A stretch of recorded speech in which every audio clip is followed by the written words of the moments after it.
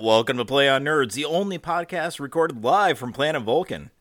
I'm your host, Mark Allen, and with me, the man who once won a staring contest against Lieutenant Commander Data, Ron Raider. I am attempting to fill a silent moment with non-relevant conversation. Hello, everyone. Hey, Mark, where are we boldly going today?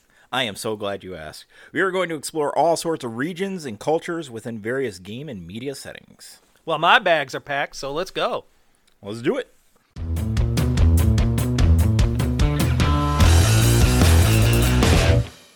So, D&D, we're going to start, and we had mentioned in the Dragons episode the various environments, I guess, that dragons resided in, which goes without saying that parties would be able to visit those various environmental areas. So, we'll briefly go over those, because a lot of people, especially newer players, I think, okay, Dungeons & Dragons, you're basically going to be in dungeons most of the time, right? You're going to be exploring the Underdark. That's the setting. That's Dungeons & Dragons. There's so much more to it than that. And, in our campaign we just wrapped up, there was several areas that we went through that were kind of unique. But to me, I always picture it in my mind's eye, probably different than what it actually is. But, that's half the fun of D&D as well. Sure. But I have yet to go to a really unique setting in a game as a player. Now, a little spoiler alert for you, Ron, because you're in my upcoming campaign, but you read Kobold Press stuff anyway, so you probably are aware of this setting. Zobek is one of the cities that we will be talking about shortly in the Midgard setting. Nice. So I'm sure you're familiar with that setting a little bit. At least, just a little bit. Uh-huh. One of my favorite things about that setting is an unexplored area, I guess. It is, as far as my experience goes. I know there's plenty of campaigns out there and plenty of DMs who use it. A little bit of steampunk in with your fantasy. Mm-hmm. Just a little bit. Another setting that did that was Iron Kingdoms, which was amazing. We talked about that with War Machine a little bit here and there. And they're heavily steampunk. That's awesome. And it's like, I just like a little bit, just a smidgen.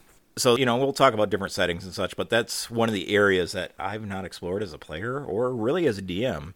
I'm glad you said this because, so in this campaign we just wrapped up, I kept it mostly to traditional Tolkien kind of, I guess you would say British, English type of medieval settings. And part of that was just, getting back into running fantasy tabletop games. But our game ended with, and not to go into the great details because I'm sure listeners are not interested in this, but ultimately a new world was formed, a patchwork world from many other worlds, and so there were pieces from other worlds. And part of that was simply because with our new campaign, which will be a Pathfinder 2 campaign, I wanted to set up a world where there was drastically different environments. And not only were there different environments throughout the world, like there is in our real world, but also pulling on different resources to make this world quite varied. So with this upcoming campaign, you may be surprised by some of the things that you find in here. I don't want to spoil anything for you, but part of the ambition with this new world and wanting to have a new campaign is because I wanted to open up the environments in which the party found themselves or could find themselves. So this is really appropriate for me right now, this topic. And as I've been working on building that world over the last couple of weeks, it's exciting stuff. And I'm hoping that the players will find themselves in just all kinds of different environments. Oh, good. Yeah, I'm excited. Thank you for not spoiling. I want to so bad, but I won't. Right, and I'm sure we'll talk about this when we get to the film and television portion of this podcast, of this episode. But Avatar was so successful when it opened, the first one, because it was so different as far as environment and such goes. Yeah, and gorgeous, too. It was gorgeous. It was very beautiful, but it was so unique. We'd never seen anything like that before. Same with Harry Potter. We'd never seen a hidden magical world that's fantasy-based, but kind of modern, but, is so unique. And that's part of my appeal for D&D and role-playing games in general, is it's your world. You can build it how you want.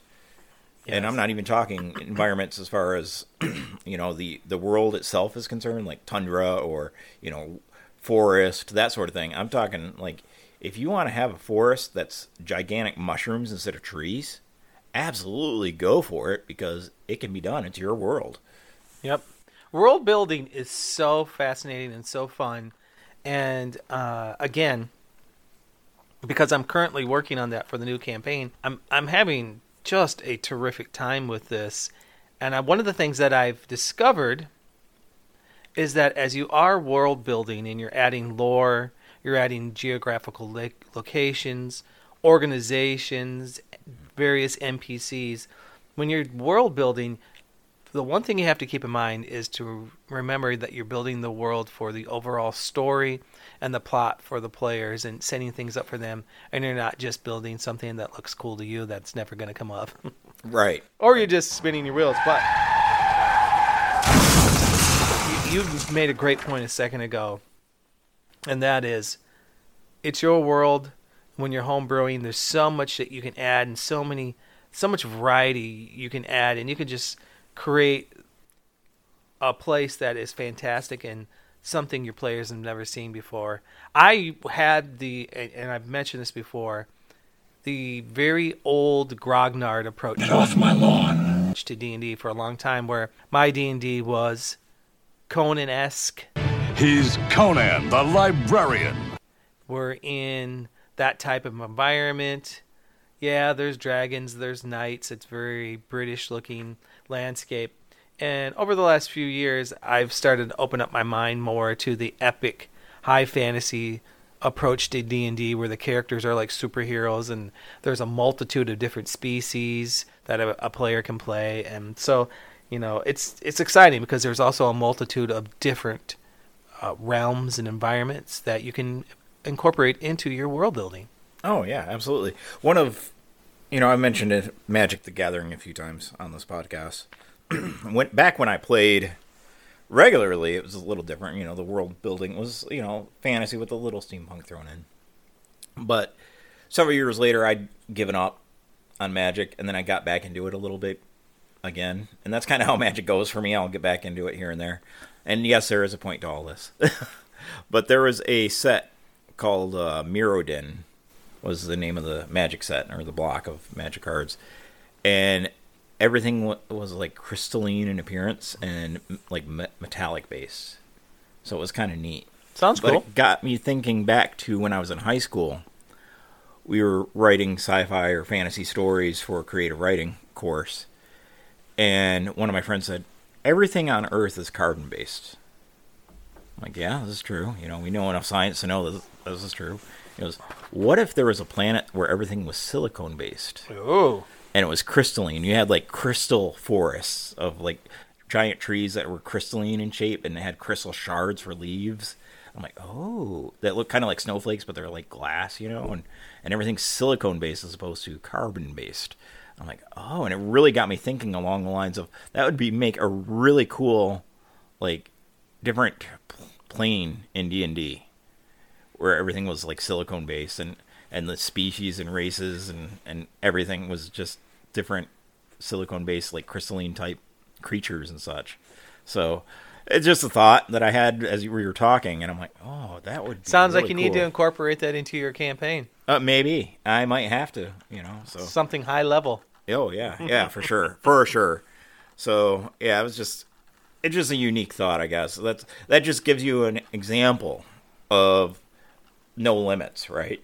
Like, I mentioned earlier on the mushroom forest is like, well, yeah, but a crystalline forest would be cool too, So it just gives you an example of you can go anywhere with this game, and that's part of the appeal, I guess. Sure. But specific areas and environments that we want to talk about in this episode, I did put down on the outline Forgotten Realms, because that's probably the most well-known, and in the new D&D movie does take place in Forgotten Realms. They mention a few locations there that we'll be mentioning here shortly. I had just discovered Forgotten Realms within the last year or two, believe it or not.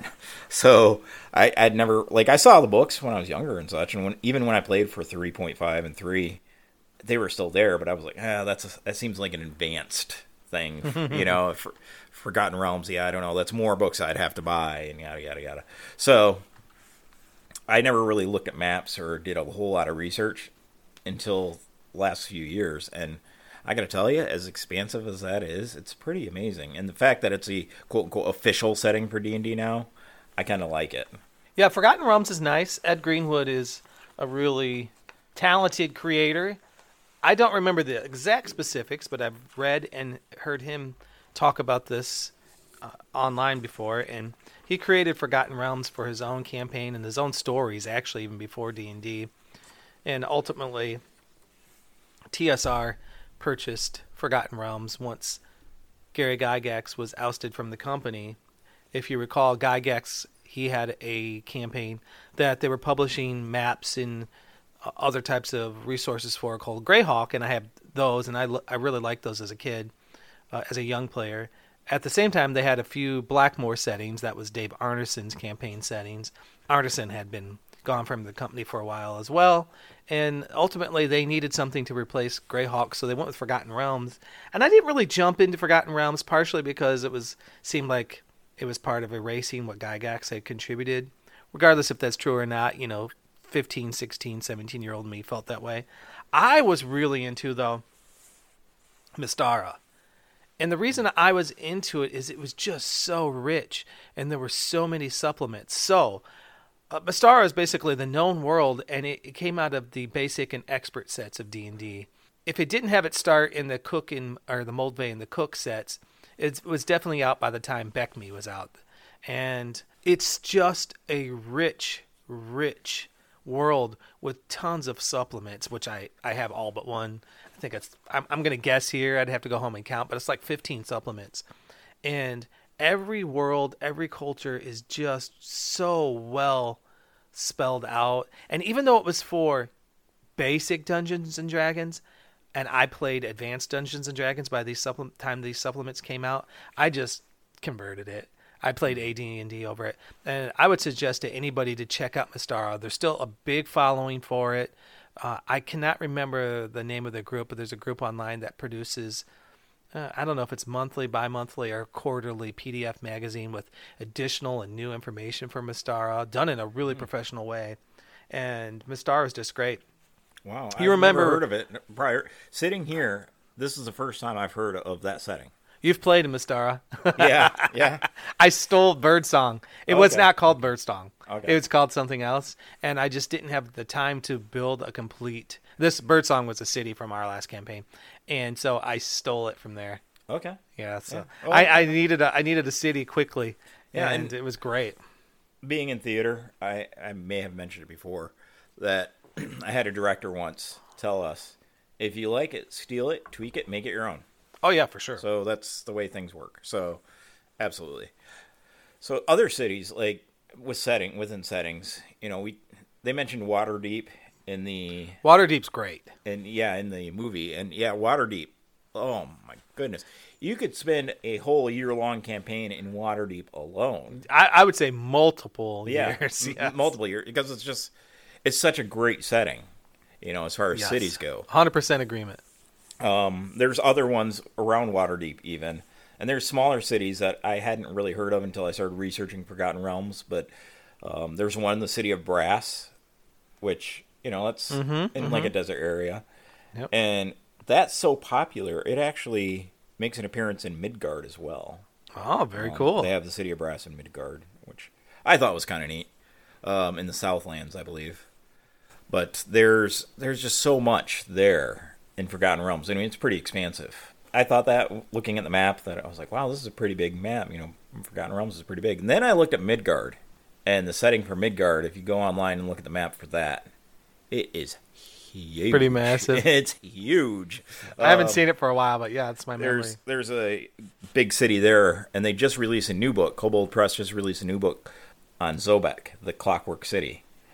And they had previous, like, Zobek Gazetteer and a couple other minor books based in the city of Zobek, which, another spoiler alert, you may or may not visit Zobek in the next campaign, but that city is so unique.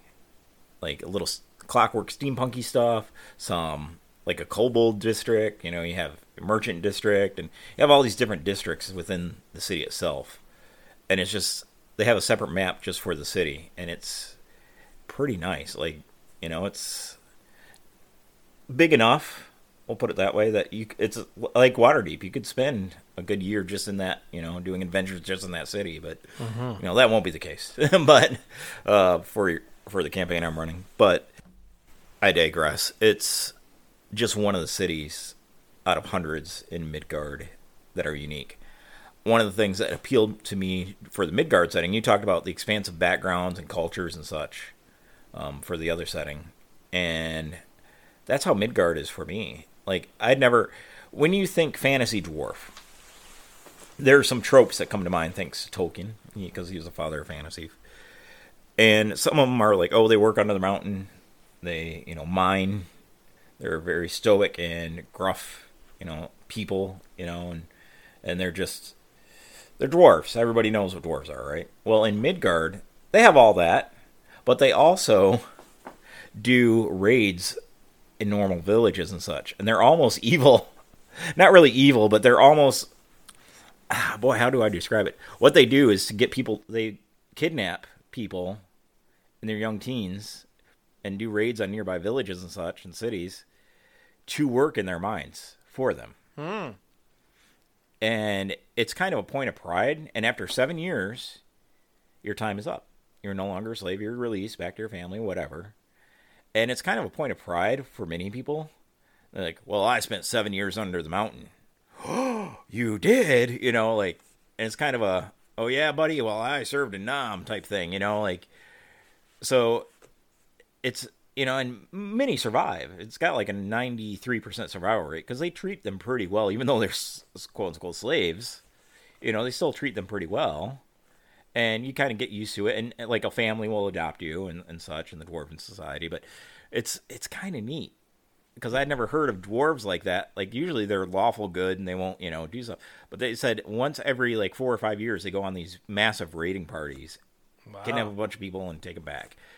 And that's all dwarves in general in Midgard. Just the one specifically around the Zobek and in that area. Are they based on like Duragar? And not too much. It's unique. It's very unique. The other thing about Midgard that's setting culturally that I thought was weird was kobolds. First time I played in 3rd edition, kobolds were bad. You know, it was like, oh, everybody fights kobolds at level 1. You know, it's the kobolds, and we fought them in your campaign. You know, I got a bucket of excrement thrown at me by one. You know.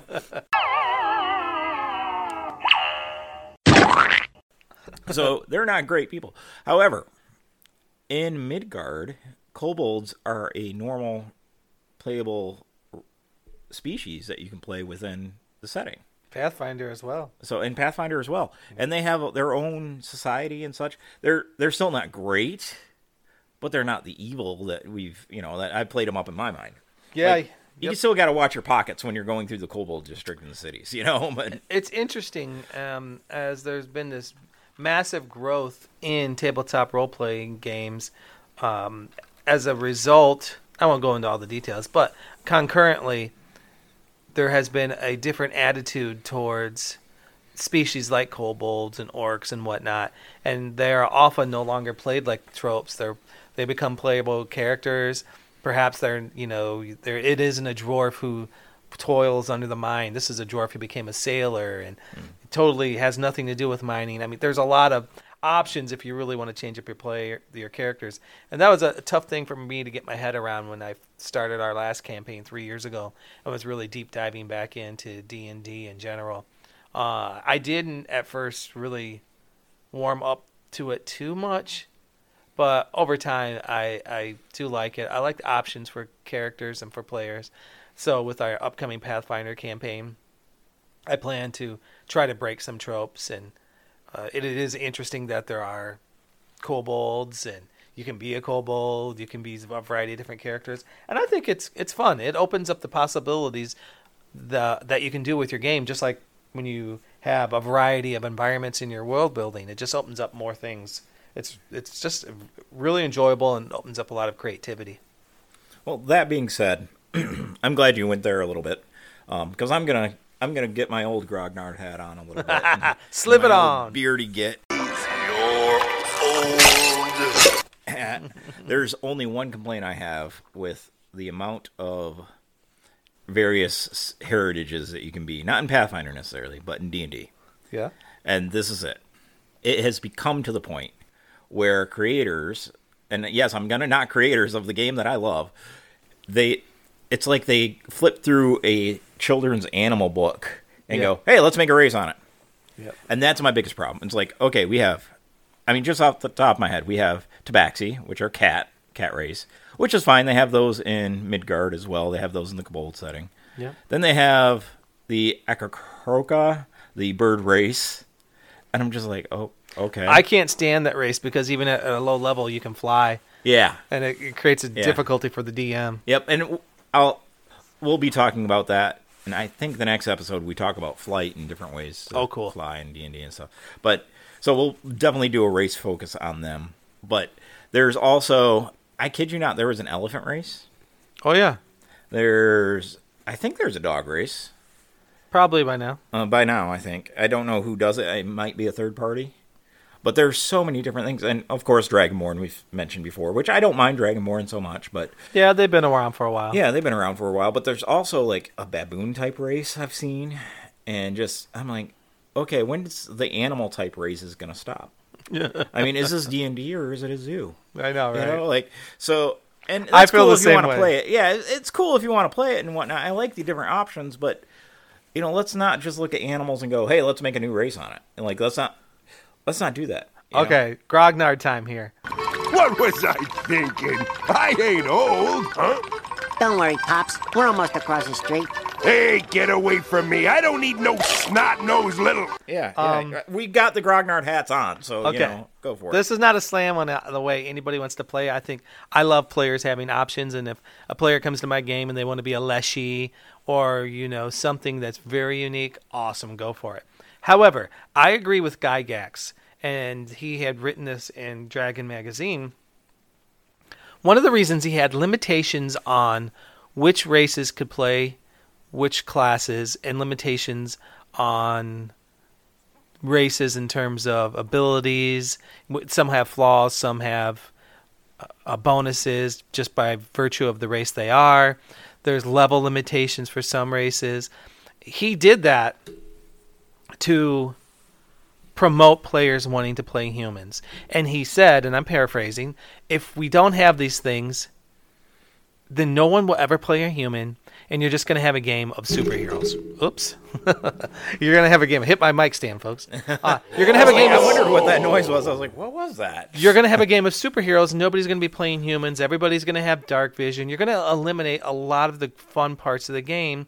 And he was particularly fond of having a fantasy world that was human-oriented, human-dominated, so that the other fantastic elements and species and or races, however you want to refer to them, were unique and fantastical. And I would say jump to where we are at these days. Do you notice no one plays humans in your games? Right. Everybody wants dark vision. Everybody wants those extra super bonus powers. And so I do like in Pathfinder, there's so many more species, they call them ancestries, to play. And so many more classes. I do like that. I like the options for players. I want players to be happy, be creative, and enjoy what they're doing. But at the same time, it is definitely more of a mix of fantasy and a superhero game rather than something, say, like early D&D where you've got a party of 5 or 6 people and they're barely hanging on for dear life, going into horrible environments and really just not only surviving through combat, but also surviving through strategy and resource management.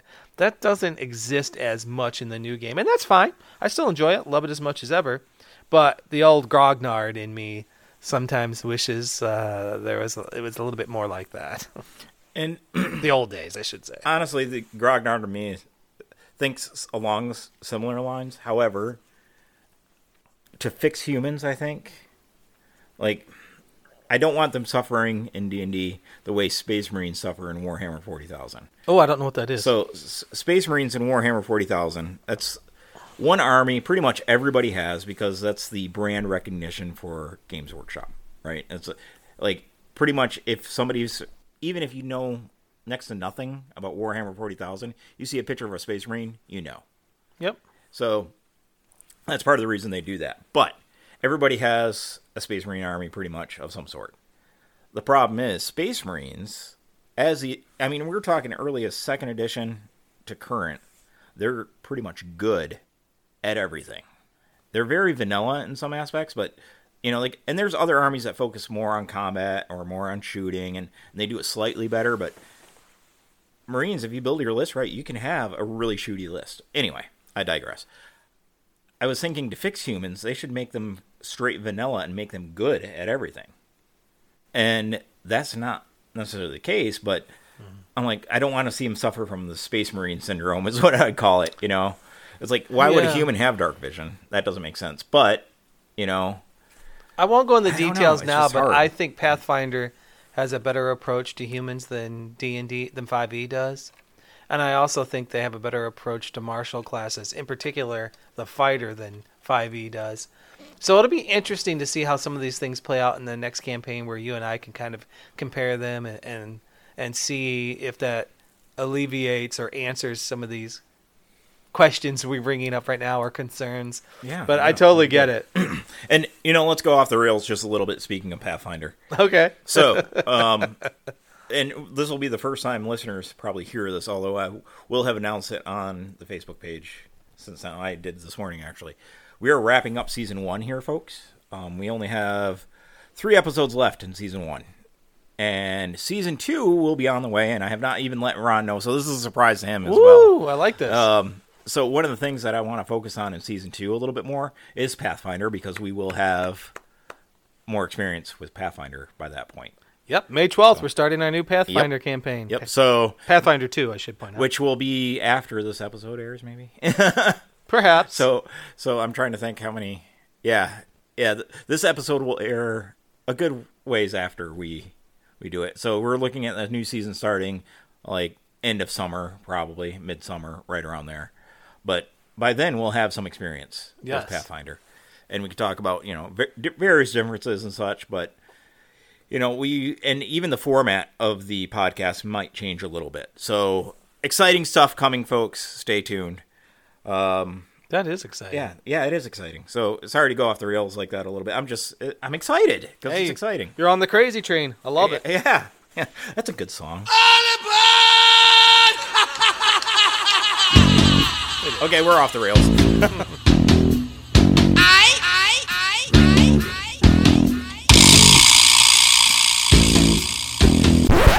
Can't do that. So yeah, just the various cultures and such. There's, again, like environments, it's pretty much open for the DM to decide different cultures and such. But there's some pre-written ones that are really well done, I thought. I agree. Now, one of my favorite things, just from the very, very brief research that I did on the Akakoroka, or however you want to say it, I can't pronounce that. I can't either. Bird people. The brief research I did on them, the thing I did like about them, they're very stoic. They're like Vulcans, I guess. Mm-hmm. Very stoic, very logical, very proper. And I liked that about them. I like that aspect of the race. It's like, oh, and they're kind of haughty, and it's like, I kind of dig that. But I didn't like the fact that they were birds. It's like, that's great, but yeah, I don't know. How are they going to hold a weapon? Right. No, I know how they do. I'm just being silly. Yeah. But, yeah, turtles are another one I didn't even mention. Sorry, I didn't mean to cut you off. I just thought of it. Like, and I almost made a monk turtle class for your campaign and called him Leonardo or something, or Donatello or something. That would have been hilarious. It would have been funny, but we're not doing a funny campaign, so I decided not to. That is hilarious. Anyway, I'm sorry. Hey, you never know. One shot coming up, maybe. Yeah, there we go. I mentioned my love of Mystara, and one of the things that's great about it is it's not just a list of cities and locations across the map, but it includes terrific information on various cultures, and also includes NPCs in all the resources. They're just chock full of that kind of thing. And I think that's really what made that world come to life for me is the fact that it wasn't just locations and a little blurb saying this is a city with 85,000 people and it's located on a stream in this region. It went well beyond that. It talked about the politics, the economy, many other things culturally that are important when you're world building. And I love that kind of stuff. Working on the world for our new campaign, I find that I'm really enjoying it. But at the same time, it's challenging because you want to have variety in the various cultures. So it doesn't go as fast as I would like it to. Oh, yeah. Yeah, I hear you. That's actually the term gazetteer comes to mind. Yeah, it's the gazetteers, yeah. Yeah, because it goes more in depth with population and districts and such like that. But, yeah, it's kind of interesting. We'll talk about those cities in just a moment. Okay, so the cities that we were talking about with the gazetteers and such, one of my favorite things, I should say, about the old Warhammer Fantasy setting, it's called the Old World now, if listeners don't know or if you don't know. There's a realm called the Empire. They were humans, but they had some black powder weaponry, and they were, like you had Bretonnia, which were humans as well, but they were mostly like Round Table Knights, King Arthur, that sort of setting.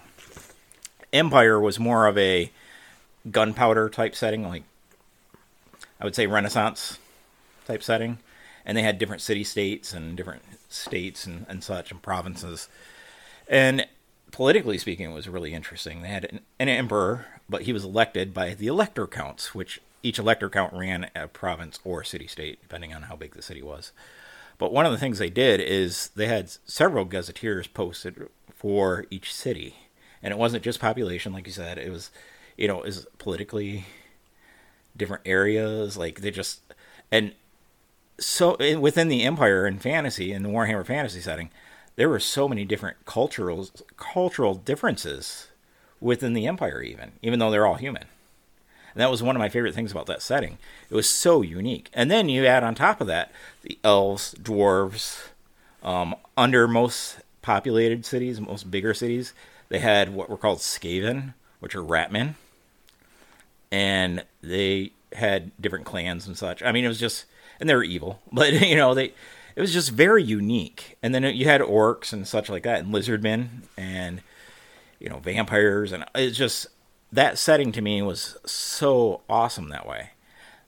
Now, the role-playing game for Warhammer, I've heard nothing but good things about. All editions.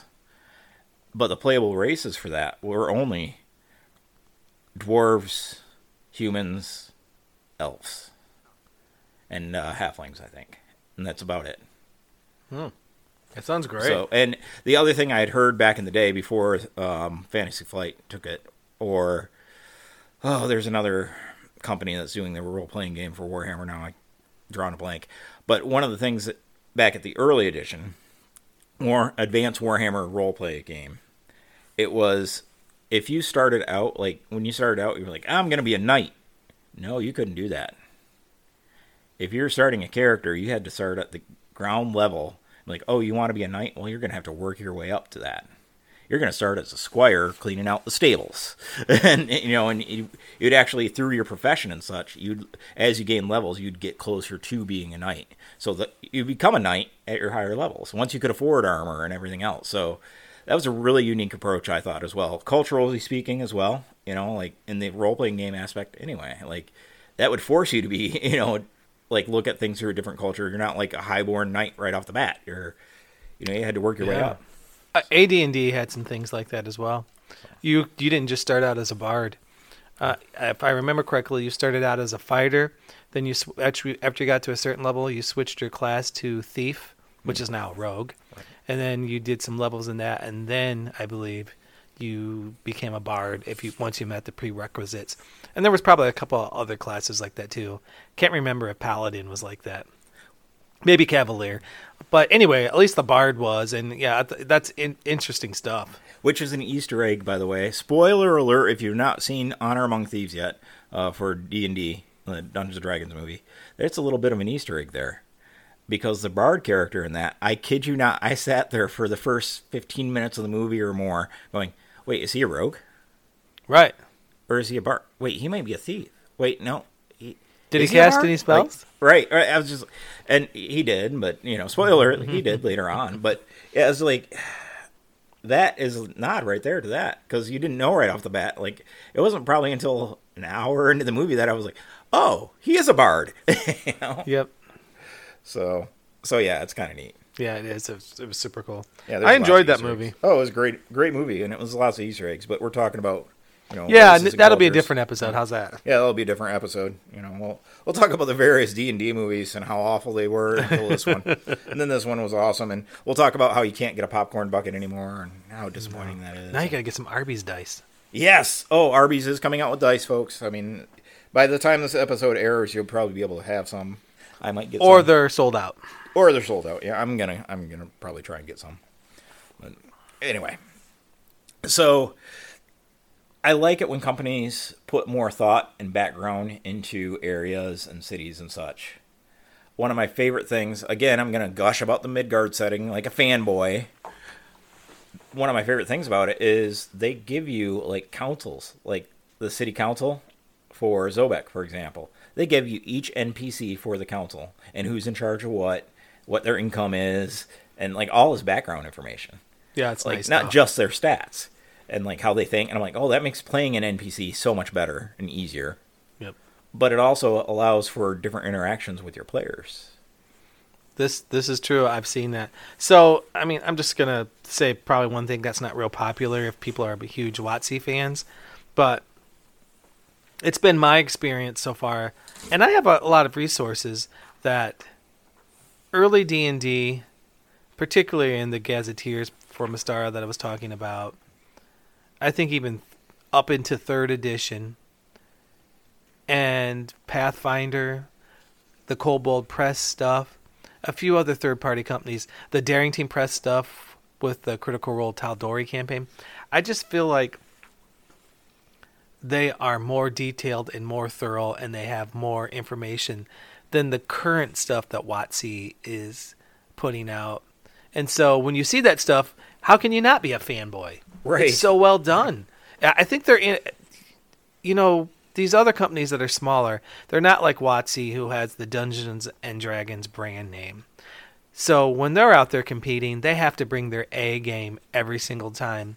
And it's my understanding that with Hasbro having this 5-year plan of wanting to, double their whatever the 5-year plan is, but I know that WotC's part of that plan, and it had something to do with increasing their profit by like double or something. Well, one of the things that's happening is that they're producing books at a faster clip, and the quality's gone down a little bit. So when you do pull open a Midgard book, something from that setting, and you look inside of it, or you do pull up something from Pathfinder, some of their newer, or something maybe that just comes out in Adventure Path or what have you, and you see the detail and the precision and the ease, that how easy they make it for one to run these games, how can you not be a fanboy when you're comparing it to at least the current stuff that's coming out from WotC? Although I will say, I did get the Golden Vaults book. I haven't read all the way through it. I've read a couple of the scenarios. I really liked it. I thought it's pretty good, so I may steal some stuff from that. Well, there you go. I just saw an ad on Facebook the other day, because you know how Facebook loves to target your ads. And I came across an ad, and it really intrigued me, but I didn't click on it because I didn't want the algorithm or whatnot. But it was, I kid you not, Revolutionary War setting for your D&D 5e campaigns. Oh, come on now. American Revolutionary War. Oh, come on. I'm like, That sounds fun. It sounds fun. And I know my buddy James is a huge Revolutionary War nerd, so to speak, and history geek, and I am too a bit, but he knows stuff. I mean, he knows way more than I do about it, and he's an expert, I think. But he would like this. He would probably like that setting. For me, I would just like to borrow stuff from it, So I'd like to play a one-shot in it. Yeah, that would be kind of cool, wouldn't it? Hey, we're talking about different, and I won't digress here, but I thought it would be remiss of us not to mention this. since we're talking about various RPG systems, did you see yesterday that Critical Role announced their 2 new RPGs? I did not, although I did see the name for the Project Black Flag that Cabal did. Oh, what is it? They released it earlier this week, and I can't tell you off the top of my head. Ask the research team. But I here, will get the I'll tell you about research the team on it. Critical Yeah. Role. So Yeah, they're, tell me about Critical they're Role. releasing 2 RPGs soon, and I think they will both be showcased at Gen Con in August. The first one is a D6 system, and it's for short campaigns or little short story arcs. It reminds me of it sounds like Easy D6 from DM Scotty, but it's just a fun RPG, simpler, that can be applied to any setting. However, they have an epic fantasy, long campaign RPG coming out called Daggerheart. Oh. And the speculation is Campaign 4 will switch to that system rather than D&D. So it's interesting. WotC's getting a lot of competition from a lot of different areas right now, and that's good because it makes everybody better. Right, absolutely. And, Microsoft and Apple, Microsoft almost went out of business, and I may have mentioned this before, but they almost went out of business. And Steve Jobs knew that competition was good for the market. He said, well, if Microsoft's wiped out, we're the only ones. Once everybody has Apple products, what then? He goes, we won't sell anymore, right? So he bailed Microsoft out. He gave them the money they needed to get back into the black. Wow. So, that's kind of I did not crazy. know that. Yeah, so it was, we're talking late 80s, I think, when that happened. But anyway. So, just interesting side note there. Yeah. So, Tales of the Valiant is the Project Black Flag official name Of the new RPG. of the new RPG. Tales of the Valiant. I like that. And it's basically a 5e clone, I think. Yeah, I think it is. So, just from what I've read so far. But there's some differences that I like so far. So, since we're talking about different environments and cultures and settings in D&D, let's wrap up the D&D segment by briefly. Boy, I can't talk all of a sudden. Briefly discussing how you handle travel in D&D.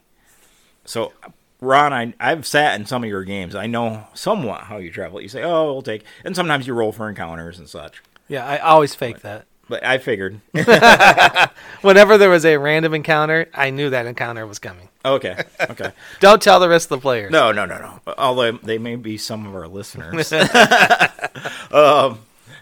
How I handle it personally is there's, like, in Midgard, for example, they do have a travel chart that you can access and say, okay, if you're... And that's one of the best things about the online map.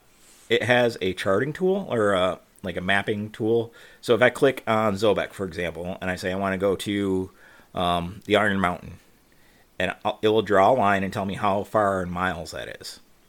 And I can look at the chart and see, okay, if they're going a medium pace, slow pace, or fast pace, this is how long it will take to get there.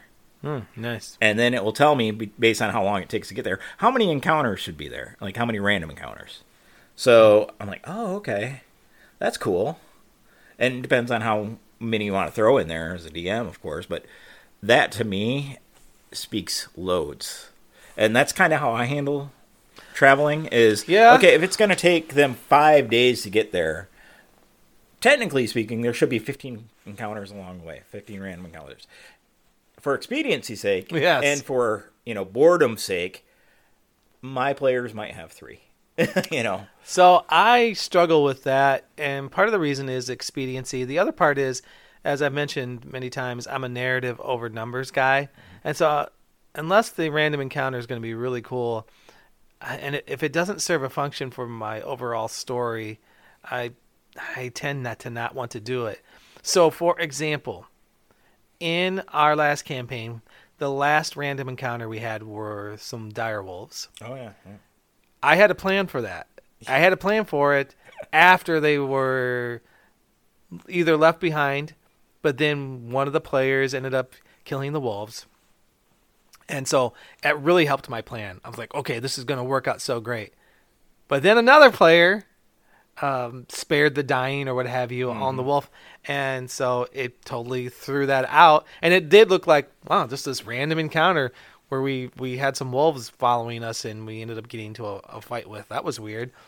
But I mentioned all that just to say that, no, I actually had a story idea for that. Oh, wow. I was going to tie into the story, but it kind of got thrown out Yeah. because of player choices, which is fine. I love that when that happens. But yeah, so for me, I struggle with that. It's definitely one of the places I really, really struggle with, and I want to do better at that with this new campaign. So I'll probably be thinking of, I'll probably come up with my own random encounter tables, and hopefully they'll have a narrative function to them. I will tell you, I'll give you a helping hand with that. Yeah. Actually, one of the apps that I have on my phone, I have a few, and one's the DM Toolkit, I think is what it is. I'll double check it. Okay. But it's 100 random things. Like, here's the thing. I say things. There's several categories. So you could have 100 random encounters, and they're random encounters. Mm-hmm. And you can click a random one, or you can scroll through them and go one by one and go, oh, I like that one. But they're all numbered. But you could click on randomize, and it will give you a random one from that list. And they're not all combat encounters. That's what I like about them. That's nice. There's some that were, you see a broken down wagon on the side of the road, an old man who's, stuck, and he hasn't had anything to eat for 2 days. What are you going to do? I'm like, oh, okay, well, that's interesting, So, and sometimes you can tie them into your big campaign. Sometimes not, so. Yeah.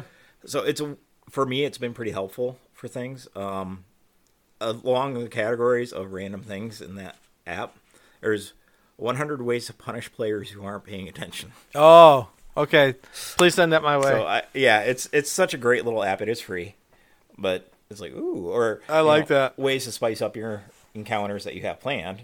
There's 100 random NPCs and their motivations.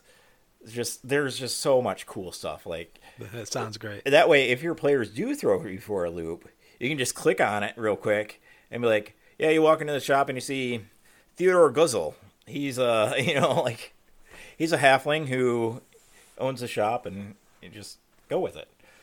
So that way your improv skills get a little better, but I've had to, like in my DM screen, just leave up a list of NPC names for when that came up. Because when it was first happening in this last campaign, I found myself often, name, trying to come up with a name. And it's kind of like the joke in movies or TVs where you look and, like Jan Brady, George Glass, when she looks over and sees a glass. Right. That was kind of like me.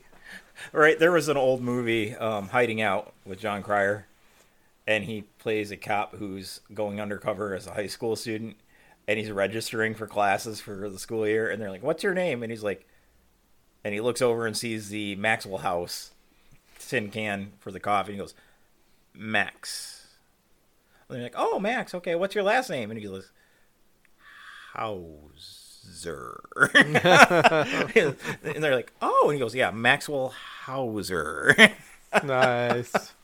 So I love that trope in TVs and movies because you don't see it too often anymore, but it totally works. So traveling in D&D, I try to make it simple, try to have a few random encounters, but it doesn't always work that way. I think I'm afraid of bogging down the session with travel. Yes. And I think the big that's thing. every DM's nightmare, right? But you don't want to throw too many random encounters either, because then it's just like, oh, here we go, we're going to travel. They would never want to travel, right? Here's my thing Stop that traveling. I love if players do it. So you go on this travel, and I want this, and I may even mention this before we start the Pathfinder campaign, but I love it when you have travel and you have two players on a watch, and let's say you need 2 or 3 watches per night. It puts these players into combinations where they can actually have a conversation while they're sitting in watch, and it allows for role play, and that type of role play allows for players getting to know each other and getting out expository information in a natural way. So I love it when players do that. Oh yeah, yeah. So- That's the best way to, I guess, expand on ideas and character concepts and such. But I think that pretty much wraps it up for our tabletop segment, except for one little feature that we've not done too often. We're going to do 30-second tabletop. Since we're talking about travel, I want to talk about Ticket to Ride. A lot of people know about this game. It's a fantastic game. So I'm going to start the timer here, and we're going to try and get this done in 30 seconds or less. Good luck. Oh, thanks. I'm going to need it. So, Ticket to Ride is a cross-country train adventure in which players collect and play matching train cards to claim railroad routes connecting cities throughout North America. The longer the routes, the more points they earn. Additional points come to those who fulfill their destination tickets by connecting two distant cities. The player who builds the longest continuous railway will win the most points. So, or more points, I should say. So, I played it. Phenomenal game. Go out, check it out for yourselves. Ticket to Ride by Days of Wonder. Woohoo! 25 seconds, buddy. I did it. Woo! Success. So, yes, that was the first time I've successfully done a 30-second I was going to say, I thought it was the tabletop. first time. So it helps that I'm familiar with that game. There is also an app available for listeners if you want to, where you play against a computer even, and the app plays just like the board game. It's one of the few board game apps out there that do that play just like the board game. Like, yes, this is awesome. So No, it's I very like cool. it. Yeah, I like it a lot. So Ticket to Ride, check it out. So moving on to Comic Corner. We haven't done reading challenges in a long time. The funny thing is, as it's in the editing process for the episodes, I hear it again, and I totally forget to do the challenge. So we're just going to skip that. I don't know too many comic books that have to do with travel, so to speak.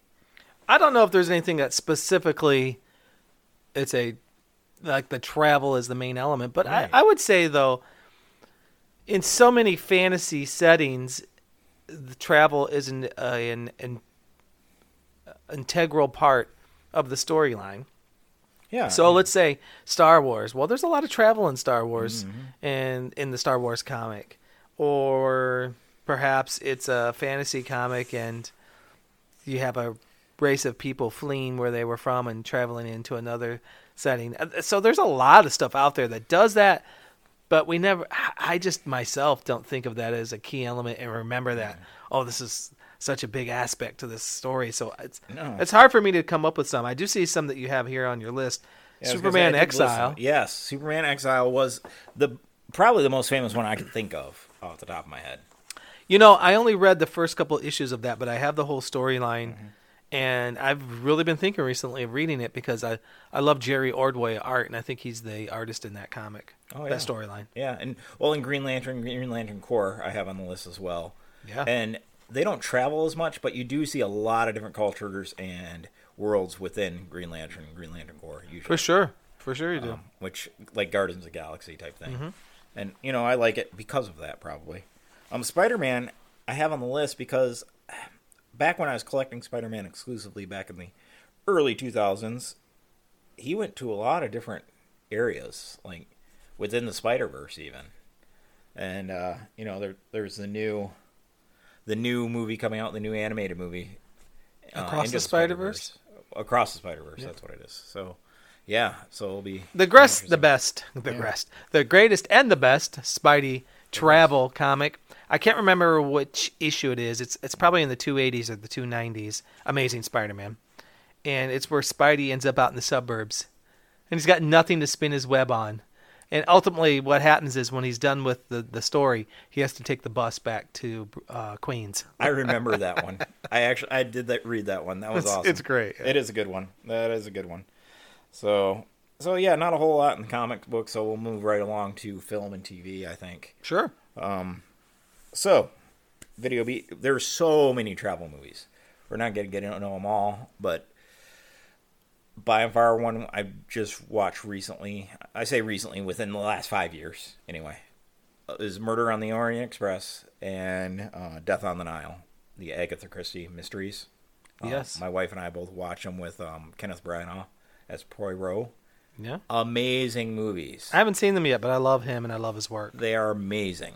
And I'll just be honest, like the scenes and everything, like even if it is CG, it looks amazing. It's very well done. This week, or just 2 weeks ago, actually, I watched Jungle Cruise on Disney Plus. I don't know if you've seen that with The Rock. I like it.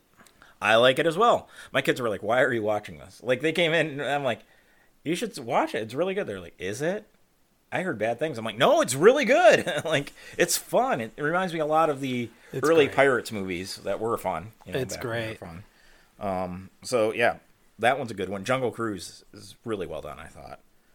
Sure, it's a little cheesy, a little goofy, tongue in cheek, but that's half the fun. It is, totally. Speaking of goofy and tongue in cheek, did you ever watch the Around the World in 80 Days with Jackie Chan? I did when it first came out, so I can't remember the details, but I remember enjoying it. It was also Owen Wilson, right? Yeah, I believe so. Or is that Shanghai Nights? Oh wait, that might be Shanghai Nights. Yeah. Yeah, but I did see Around the World, and I did like it. Did you? Okay, I don't think I've ever seen it. I wasn't stunned or blown away by it, but I liked it. Good to know, I guess. But of course, you have the road movies we've talked about before on the podcast. Bob Hope, Bing Crosby. Yeah. Terrific movies. Watch them any chance you can. Yeah, so those are good.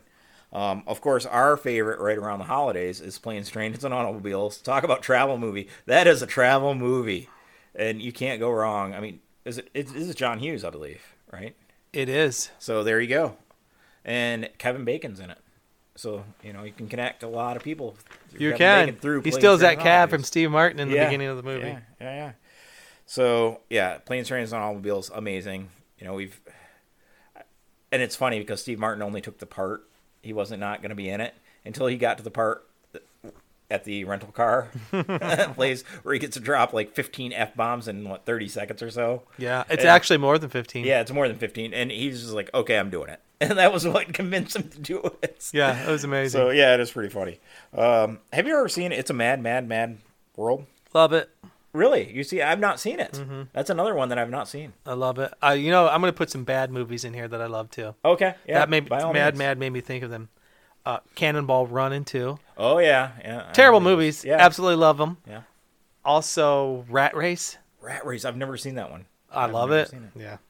Yeah, I'm going to have to check that one out. Rat Race. Just terrible, but fun. Yeah. And, it's funny because I love the terrible old movies. I watched Bloodsport last night. Oh, yeah. And that one's so... Like, looking at it now, back when I was in junior high, that was amazing. That was the best movie ever. Now I watch it, I'm like, this is fun. I saw that twice at the movies when I was in high school and actually took a date there. Yeah. Because she had to see the movie I wanted to see. Well, yeah. I mean, and let's be honest. You had a young Jean-Claude Van Damme. It was his first role, and his abs probably didn't hurt. Probably didn't They hurt. probably helped your cause. She was probably like, okay, let's go. Yeah, right. So another travel movie that most people don't even consider travel movies, Lord of the Rings. Absolutely. It was a 3-year journey, folks. Let's not forget that. Yes. So that movie is I would say that trilogy is the ultimate travel movie, and I love them. Oh, yeah, for sure. And it cracks me up when people say, well, why couldn't they just fly the rings to Mordor using the eagles? And the best response I've seen to that is, let's not forget what the ring does to people. The eagles totally would have wanted to take the ring for themselves. And not only that, there's other reasons too. I won't go into it now, but just go on YouTube and find interviews with Tolkien himself. Oh yeah. There's lots of reasons, but that's one of my favorites. Oh yeah, for sure. The ring is evil. It's gonna corrupt the eagles. Absolutely. Sure. And you're assuming the eagles could have gotten there without any problem too. Right. Especially since Sam carried Frodo because he was corrupted by the ring at the end there, and Sam's carrying Frodo. It was like, and it didn't corrupt Sam, and I'm like, well, the eagles wouldn't have gotten corrupted that quick then, So it's it's like Sam is definitely, in my opinion, the hero of the films. Oh, absolutely. So, and just the way Jackson directed those was pretty darn amazing. I think. Wonderful. Love them. Yeah, wouldn't you know it? Just like Steve Martin trying to catch a cab, we are out of time. I'm Mark Allen. Be sure to head over to our Patreon for even more geeky-themed goods and exclusive content. Take us home, Ron. Well, I'm Ron Rader. Until next time, remember to play on, nerds.